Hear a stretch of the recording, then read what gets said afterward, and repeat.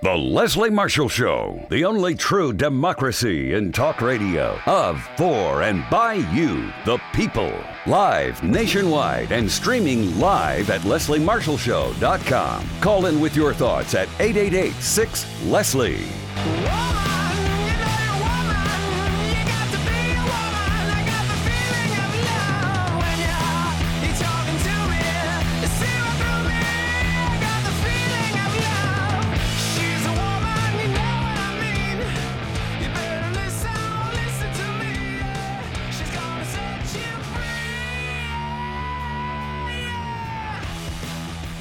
This is the Leslie Marshall Show, Millennial Takeover. Welcome. It's a big day here in Washington, D.C., everyone. We've got a ton of news that we have to cover today. It's a little bit hard to keep up. My name's Maggie Thompson. I'm the Executive Director of Generation Progress. We're repping for the biggest and the most diverse generation in our country's history, and there is a lot being decided on the Hill this week that's going to impact us going forward. I'm thrilled to have here in the studio today our guests.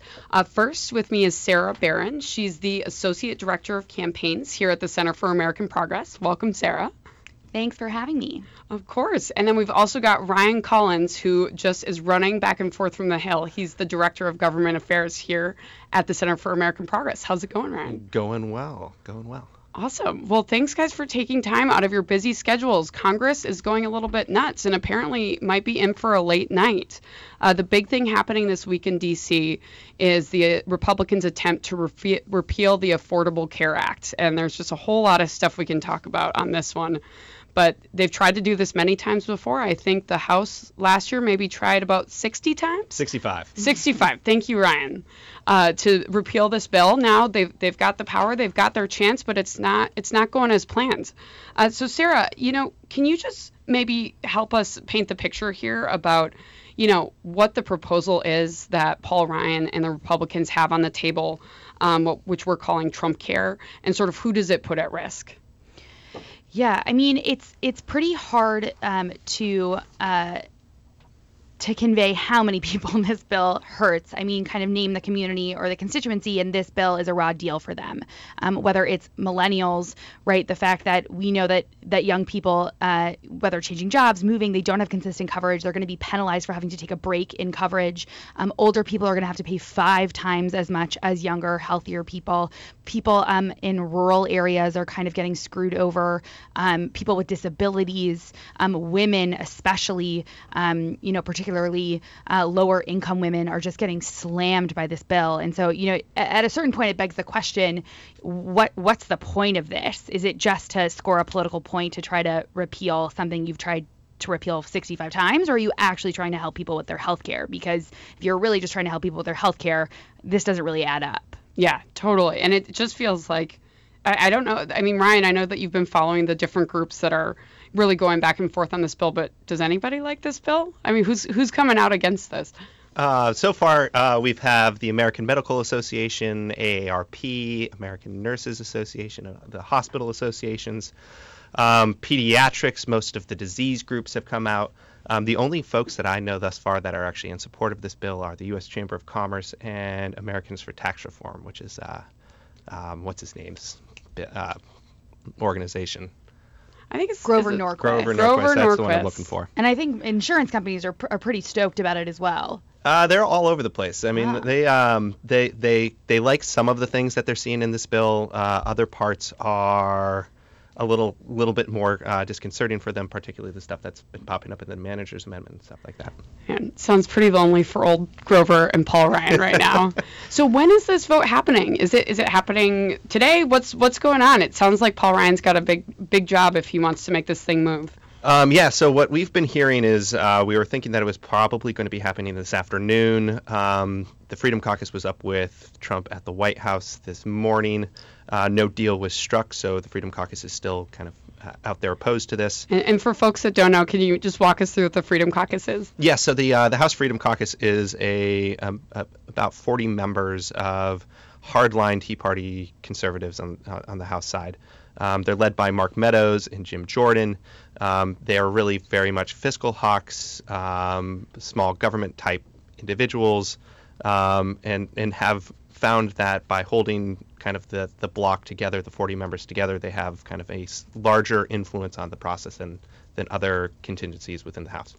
Got it. So, I mean, Sarah, you walked through all the different groups of people that are going to be harmed by this, but it sounds like, based on what Ryan's saying, this is now really the time when people need to be fighting back and reaching out to their members' offices, because this is sort of the do or die on this bill. Exactly. And I know that kind of every day in the Trump era feels like a fire drill, and we all need to we're all really tired. Rush. And I know we're fatigued, but we really can't say enough how much every tweet, every call, every visit, any little tiny thing is really making a difference. You've got folks who are tweeting that they're getting calls 1,000 to 1, don't vote for this bill. And we put together kind of, a one-stop shop toolkit. If you go to TrumpCareToolkit.com, it basically, and we're updating it in real time, has all of the House Republican moderate targets that we think are on the fence, that you can click to tweet a graphic showing how many people in their district would lose coverage with this plan.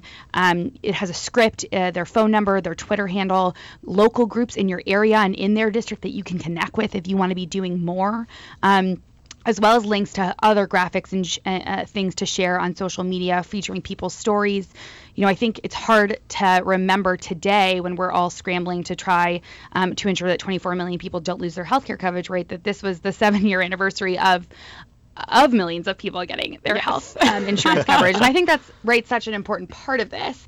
We keep talking about, well, what if we just take away maternity care? Well, these people vote for then, or what if only 11 million people lose their coverage instead of 20 million people? And at the end of the day, they've totally lost sight as to what this is all about, right? Which is that today is the 7th anniversary of the Affordable Care Act, which, it's not to say it's perfect, but it gave healthcare coverage to millions upon millions of people who are alive today because of it.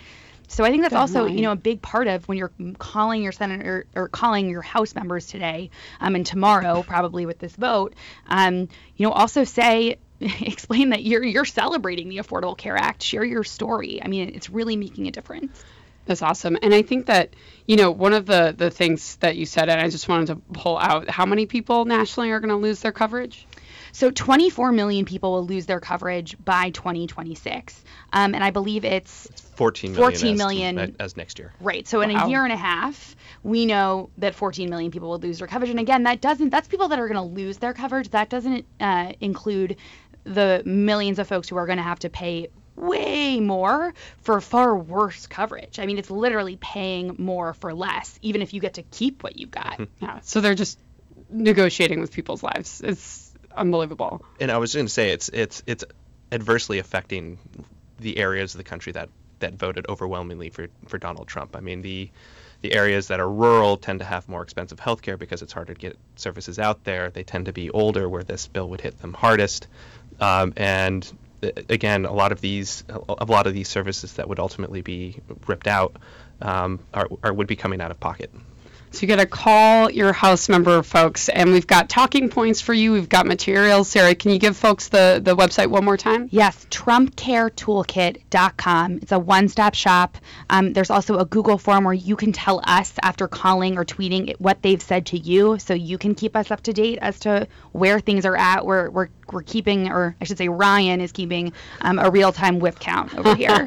And I'll actually say we are getting very close, particularly, just excluding the House Freedom Caucus folks, we already have about 15 moderate members that have said that they're voting against this thing. They can only lose 22, so these types of calls and this type of pressure really does matter to get us across the finish line.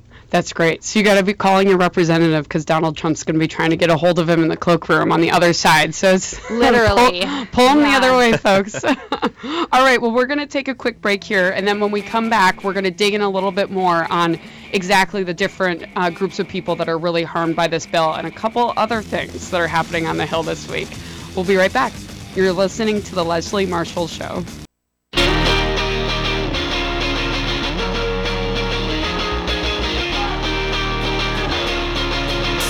All right, welcome back.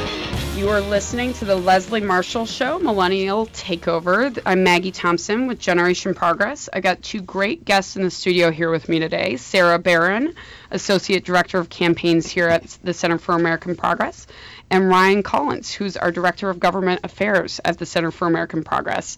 And they are both engaged in an all-out battle on the Hill right now because it is a busy day in D.C. Today is the day that House Republicans are going to be voting on Trump Care. We were just talking a little bit about why this bill is bad, who it's bad for, and what you can do about it. I'll tell you the secret. We're going to ask you at the end of this to call your representative. So just get ready. Get ready, and we'll give you the talking points now.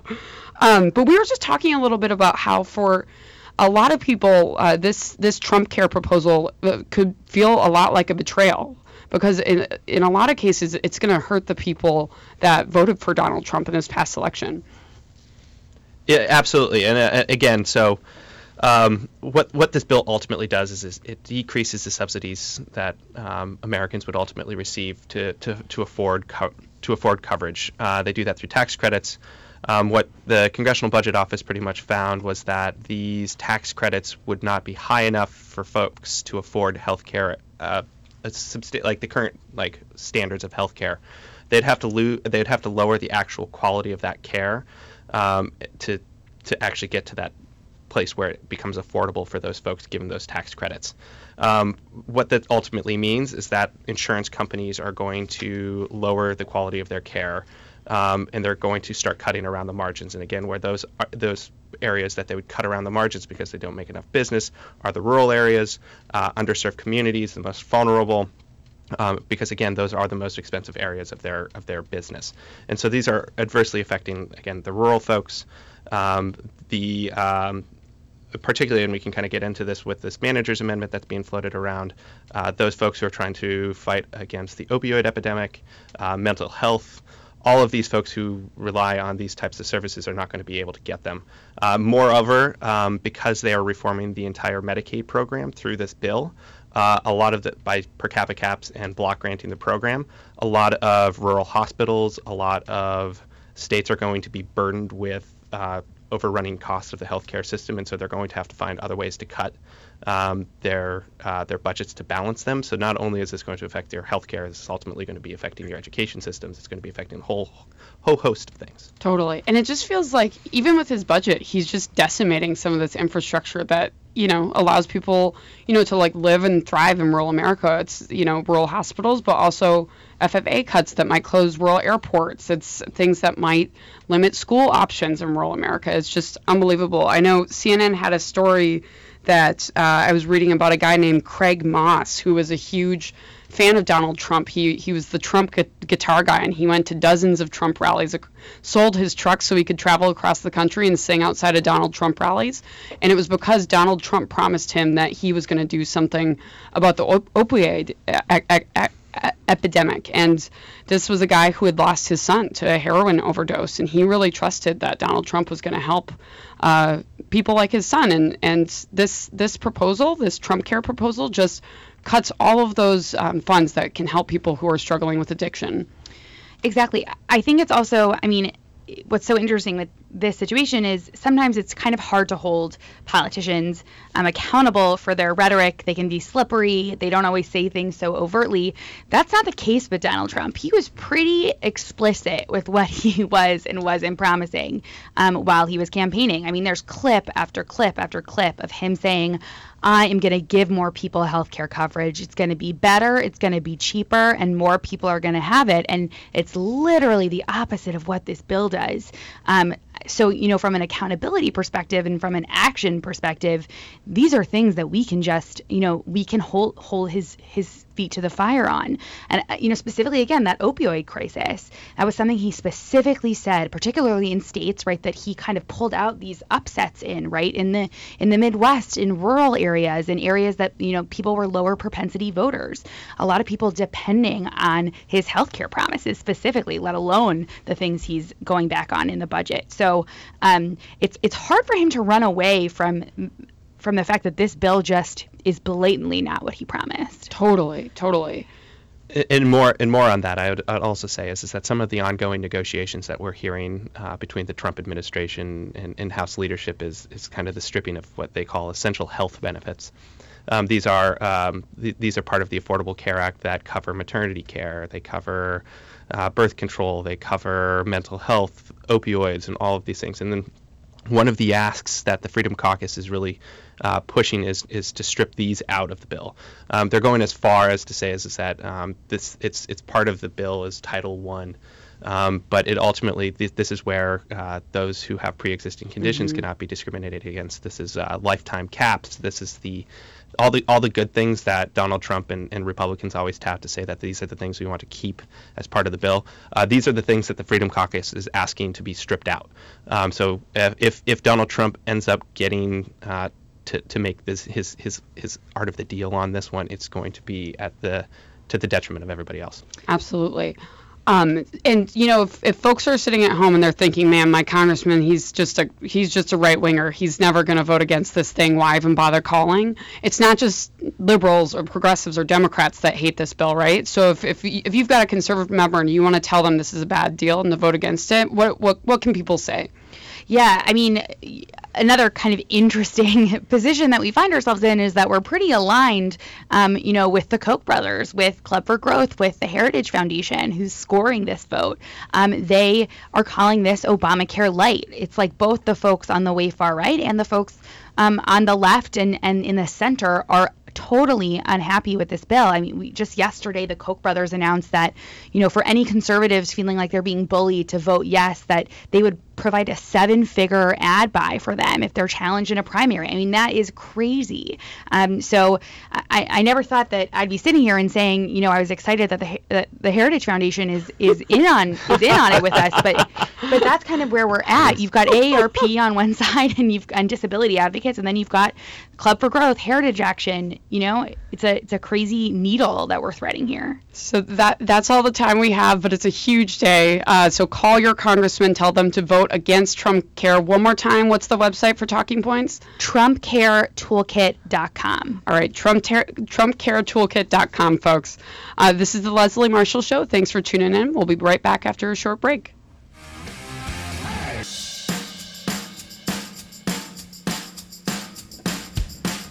Welcome back to the Leslie Marshall Show. My name is Maggie Thompson. I'm the Executive Director of Generation Progress.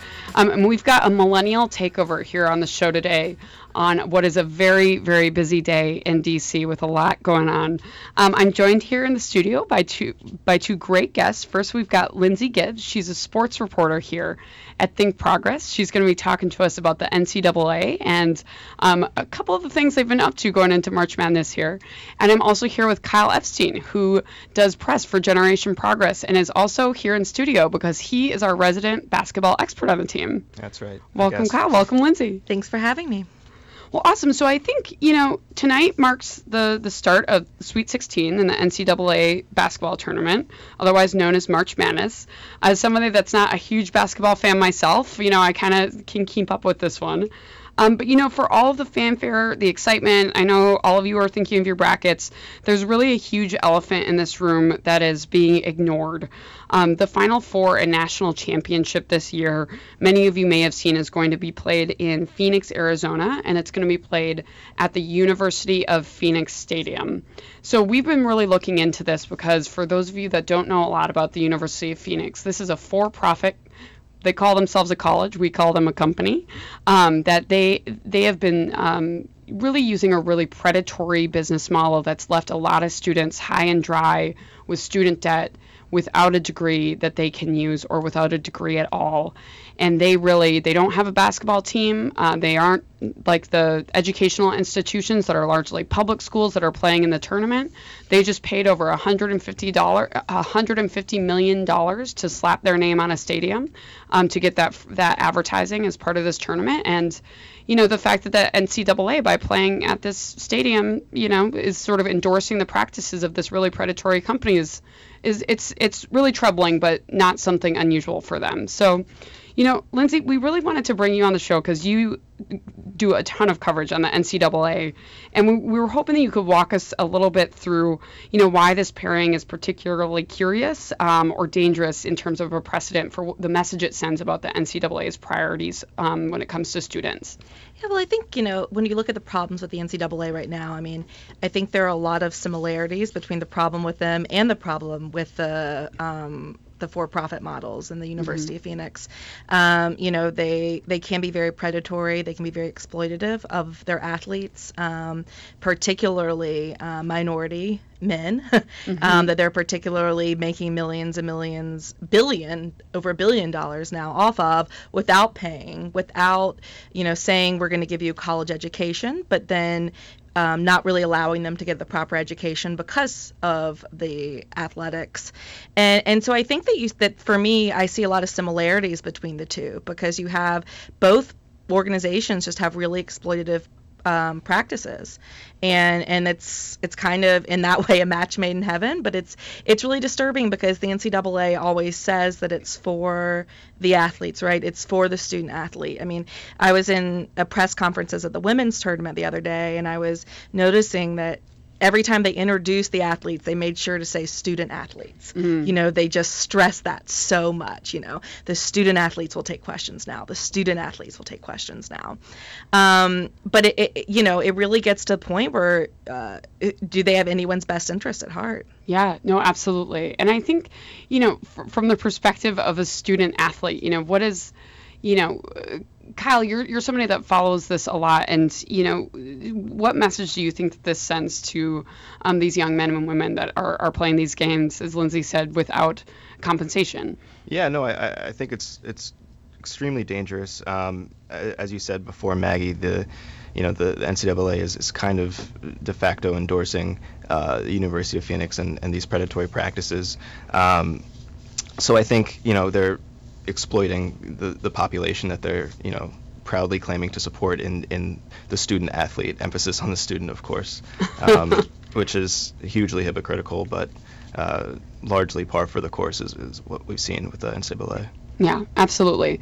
And this is, I think you mentioned this is sort of part of a bigger pattern with them. This is something, they have gotten some positive press recently, regarding their public stances on a few political things. I know North Carolina and HB2, man, they really got a bump from that. But, across the different sort of issues that you've seen in your work, is there sort of a pattern of selective indignation when the NCAA is deciding whether or not to weigh in on an issue like HB2, but not examining their own practices when it comes to their athletes? Oh, 100%. I mean, that is outside influence, right? Outside pressure is what they respond to, or the bottom line. And I think with HB2, they saw a real big chance to jump on to maybe win some PR points, and they announced that North Carolina, which is my home state, is not allowed to have any games that are at a predetermined site. So if it's a neutral predetermined site. Now,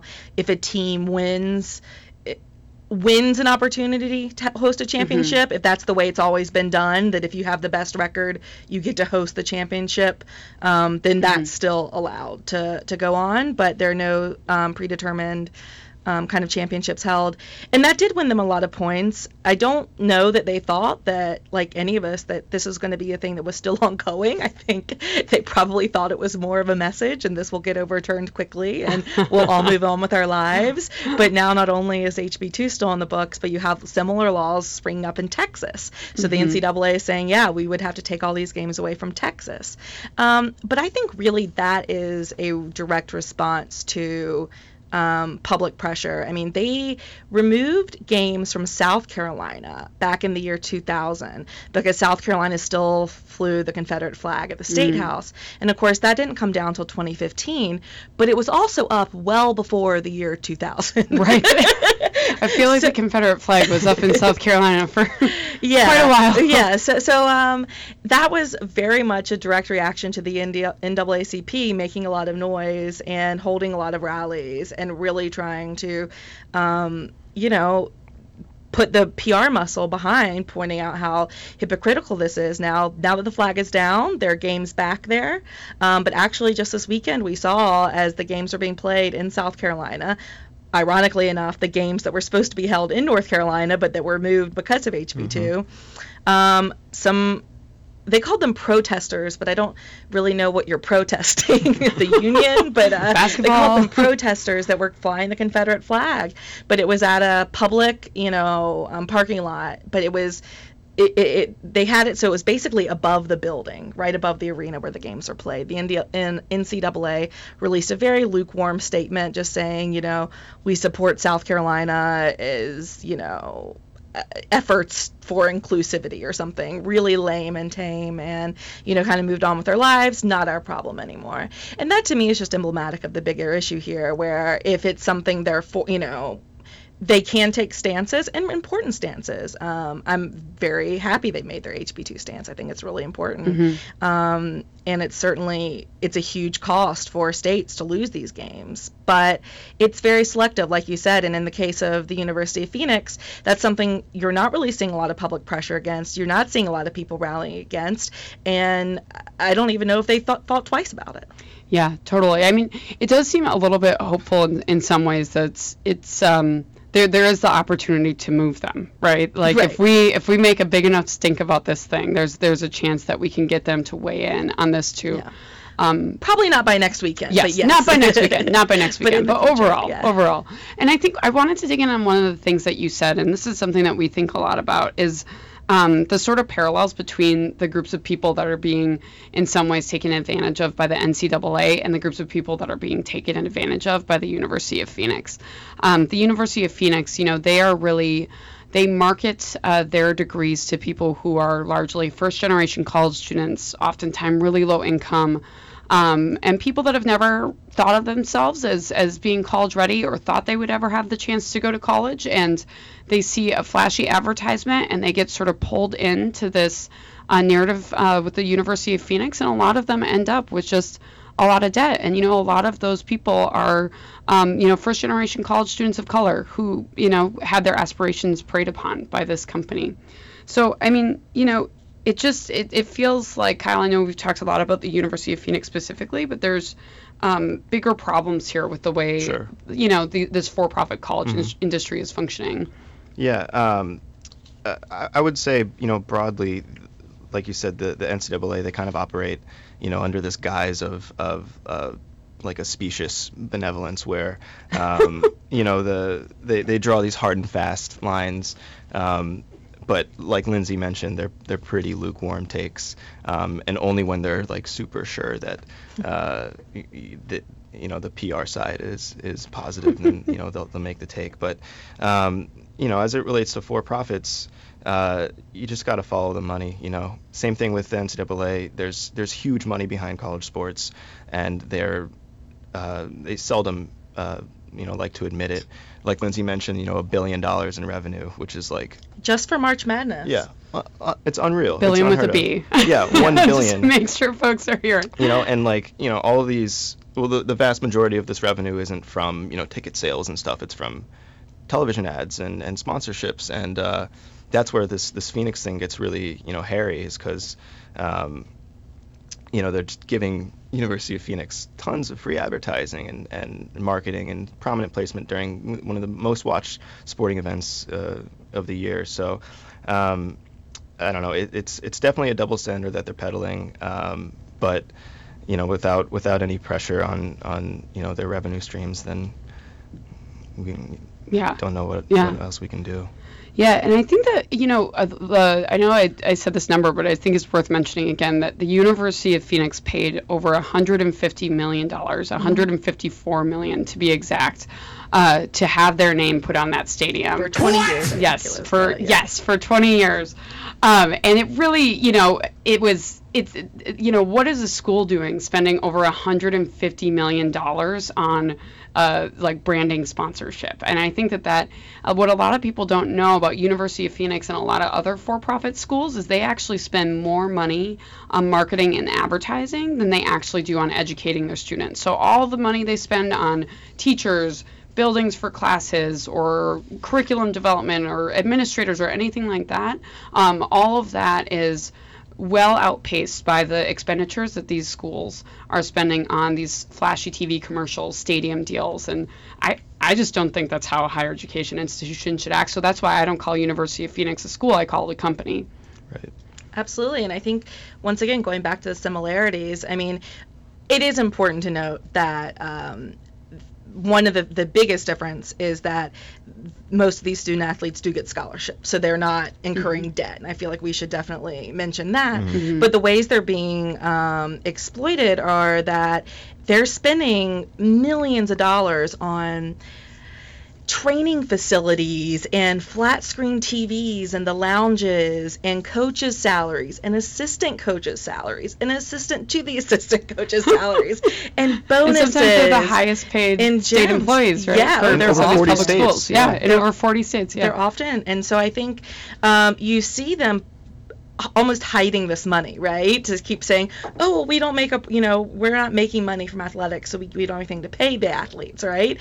And yet you like look you're not making around, money because you spent it all, guys. right? You spent all of it, like, did you really need to completely rebuild your stadium? Did you really need to? And once again, this is money that not only isn't going to these athletes as like compensation for the money that they're bringing in, this $1 billion that is being made off of their performances, but it's also not going to help them for the education, which is the one thing that they say they're giving, right? That's the NCAA's big line, is that we're providing you with this free education, so that is incredibly worthwhile, and especially because, like we said, there are very similar demographics that are being preyed on. So it's a lot of people who, are our first generation college families, and it's a large minority population, which I'm not saying those two overlap completely, but I think 55% of the men's basketball players are African American, which is a much proportionally higher than the amount of they're Black African American or Black males in school right now in colleges. And so you're just seeing these, that they're not coming out with an education, and this money is going to these flashy things and not to their well-being. Yeah, and I think one of the things that we talk a lot about, because we do have a student debt crisis in this country, $1.3 trillion. Yeah, I know all too well. Yeah. A little too real for Lindsay. I wish people could see Lindsay's face when we said student debt. But I mean, and maybe you could talk a little bit about this, how, a lot of these programs, because they are spending so much money on that flashy stuff, they aren't making money for the schools. They're just another cost that's sort of added on to a public entity's budget. And these are schools who are getting their support from their states slashed, and grant aid is going down. It's getting harder for people to afford college, and a lot of that is sort of coming out the other end of this very complicated system in unsustainable levels of debt for students going to college right now. Yeah, absolutely. And I mean, look, these programs are then used as a marketing tool to get other students to come, right? I mean, how many students will go to a North Carolina because they've grown up kind of worshiping, right, the basketball team and found out about the school that way? Or, we'll go to an Alabama because, they've kind of gotten obsessed with the football culture there, right? Or an Auburn. Right. Okay. But you see these programs used as marketing tools for other students who then come to pay them money, Yes, so there's a better way to do it. I think, there's gotta be we want to keep way. these teams, but there's a better way to do this that doesn't take advantage of so many people. Yeah. And University of Phoenix just deserves to get kicked out because they don't even have a team, so. Yeah, they don't even have a dog in this race. Yeah. The athletic arms race. Although it will be interesting, there is one one for-profit that's an NCAA school right now, and it's going to be interesting to see in the future if more if regulation keeps going down, which it seems like, I don't know, it seems like it might. Well, there's a lot to fight on this to make sure that our schools don't keep operating like businesses and that doesn't get worse. But well, thank you so much, Lindsay and Kyle. We really appreciate you being in the studio with us today. We're going to kick it over to the Capitol in just a second to get an update from what's happening over there. This is the Leslie Marshall Show. This is Maggie Thompson from Generation Progress. And we have Justin Duckham from Talk Media News, who is live from Capitol Hill to give us the latest on Paul Ryan's non-vote on Trump Care. Justin, are you with us? Hey, doing pretty well. How are you doing, Maggie? Good. It seems like a busy day over there. Can you give us the latest on what's happening with the Republicans' attempt to repeal the Affordable Care Act? Well, where to start? Right now, we're hearing from senior White House officials that apparently the vote is going to be delayed for scheduling reasons. That's kind of a sign that the votes just aren't there yet, and hope that they can get those votes is, certainly in doubt. The president actually just spoke to truckers who had come to the White House to voice their support for health care reform, kind of a political prop situation. And he seemed... Wait, you mean like long-haul truckers? Yeah. Associations from trucker groups, and, did a little pool spray with them. But he, during that meeting, expressed confidence that the vote was going to go on as planned, but was apparently unaware of the changes that had been made. So where we stand right now, there's still an effort to try to get some of the no votes into the yes column, but there's just a lot of confusion, particularly because the changes they made into the bill late last night. Man, you'd think that somebody over there would have a text chain so they wouldn't talk, like they get their schedules straight. So it sounds like, we were talking to people in our last segment telling them they should still be calling in, that this thing is, still up in play. And so it sounds like that still holds. Exactly. Yeah. This is a, scenario that we've seen a couple times on the Hill in the past couple of years. Just sort of acknowledgement that they don't have the votes ready to go. If you're the Speaker of the House, or if you're the Majority Leader or the Majority Whip, the last thing you ever want to do is bring a vote to the floor when you don't have the votes and you're not confident that it's going to pass. That always leads to an embarrassing situation where you have to essentially go back, rework the bill, start from square one, all while looking like you just had a major defeat. And that's obviously what they're trying to avoid today.